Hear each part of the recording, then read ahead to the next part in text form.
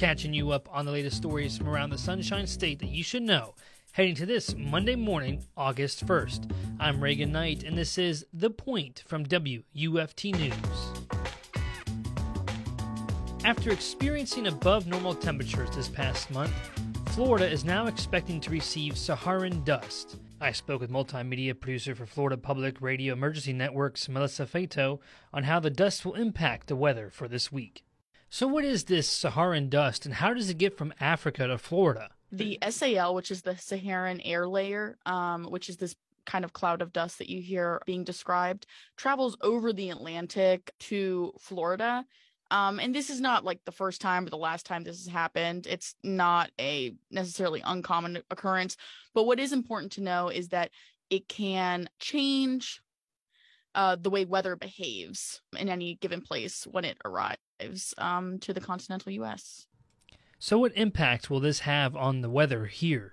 So I spoke to FPREN meteorologist Justin Ballard. He's one of the meteorologists I work with here at FPREN. And he essentially explained to me that the dust, basically, it's this very hot, dry air that moves over the peninsula, right? And it's not like insubstantial either. It can reach several miles deep in the atmosphere. And essentially one of the things it can do is help keep sea breeze showers at bay. And sea breeze storms are, storms that come in from either the Atlantic or the Gulf. So it basically is going to drastically lower the chances of rain in the state over the next few days, next week. So if less rain, daily high temperatures are expected to trend above average, and we're going to be seeing heat indices approach the lower 100s in most parts of the state. So just from what I'm reading here, the dust will lower the chances for tropical storm development. What's this mean for hurricane season?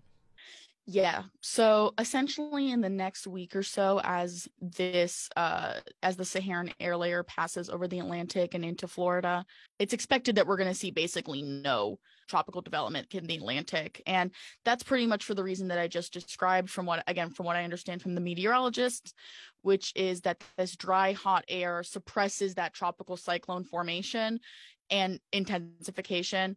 So for that reason, it's pretty much extremely unlikely that we'll see any tropical development of any tropical storm, hurricane, tropical disturbance, at least in the next week. So that does have a part in sort of tampering down activity in the Atlantic, which so far this season has been pretty quiet, but this is the time of the season that typically tends to be quiet in the first place.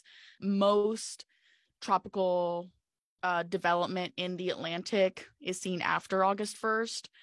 The Saharan air layer will be tamping down that activity, but it's also not unusual for this time of year for there not to be a huge amount of activity, but we're really getting ready for that heightened activity after the start of August. So with no tropical development, how will this affect temperatures and rain inland? Yes, so with that rain formation suppressed over the state, the rain cannot bring down surface temperatures, right? Because there's no rain happening. So with that, you will see higher temperatures than average. Again, with heat indices, that's that feels like number on your weather forecast, with heat indices approaching the lower 100s. So it will feel quite hot because there isn't any rain to bring down those surface temperatures. So how will this dust affect Floridians? Like if you're someone with allergies, how will this affect some of them?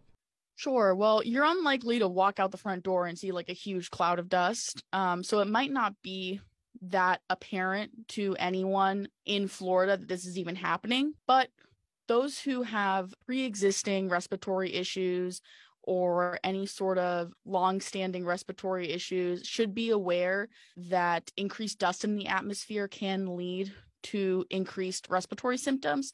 So if you have asthma or COPD, or even just allergies, you can notice that you are might be coughing a little more, or just find it harder to breathe, having some shortness of breath. That might be something that you're experiencing. Now, the good news is that one of the things that you could do, according to the American Lung Association, is wearing a mask outdoors. So I'm sure we all have tons of masks stocked up. So that's something that you can try doing, is wearing a face mask when you're outdoors.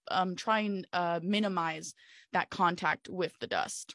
And you also don't need to have chronic issues like asthma or COPD. I mean, anyone, if you might go outside and just feel that you feel a little funny, maybe you have watery eyes or you're wheezing a little bit. Again, there's just ways to eliminate your exposure to that and help those symptoms, and it won't last forever. That was FPREN's Melissa Feito on how Saharan dust will affect Florida's weather. Now, let's catch you up on today's top stories from around the state. Governor Ron DeSantis named Sherry Hill of Lake City to the school board of Columbia County. According to Main Street Daily News, Hill is running unopposed in the election for the school board's District 3 seat, so the governor's appointment only means she will join the board ahead of schedule. She replaces Steve Nelson, a local physical therapist who resigned in January to take a job in Missouri after serving on the school board for 2 decades. Florida will get $70 million this fiscal year to address the effects of climate change on transportation infrastructure and evacuation routes as part of a new federal program. According to WUSF, the money can be used for highway and transit projects, bicycle and pedestrian projects, and port facilities that help improve evacuations or disaster relief. Today, WUFT News launches Watershed, an investigation into statewide water quality marking the 50th anniversary of the Clean Water Act and Florida Water Resources Act of 1972. Funded by a grant from the Pulitzer Center's nationwide Connected Coastlines Reporting Initiative, University of Florida Journalism follows reports on the state's waters half a century after those sweeping laws. What progress can the state celebrate, and what waters are still failing or worsening amid climate change, pollution, and outdated infrastructure? What bold actions are possible now? For more information and the answers to those questions on Watershed, visit WUFT.org. Subscribe to the Point newsletter, which drops the latest Florida stories into your inbox every morning, Monday through Friday at 8 a.m. Visit WUFT.org for more information. I'm Reagan Knight, and you've been listening to The Point from WUFT News out of the University of Florida. Have a great Monday.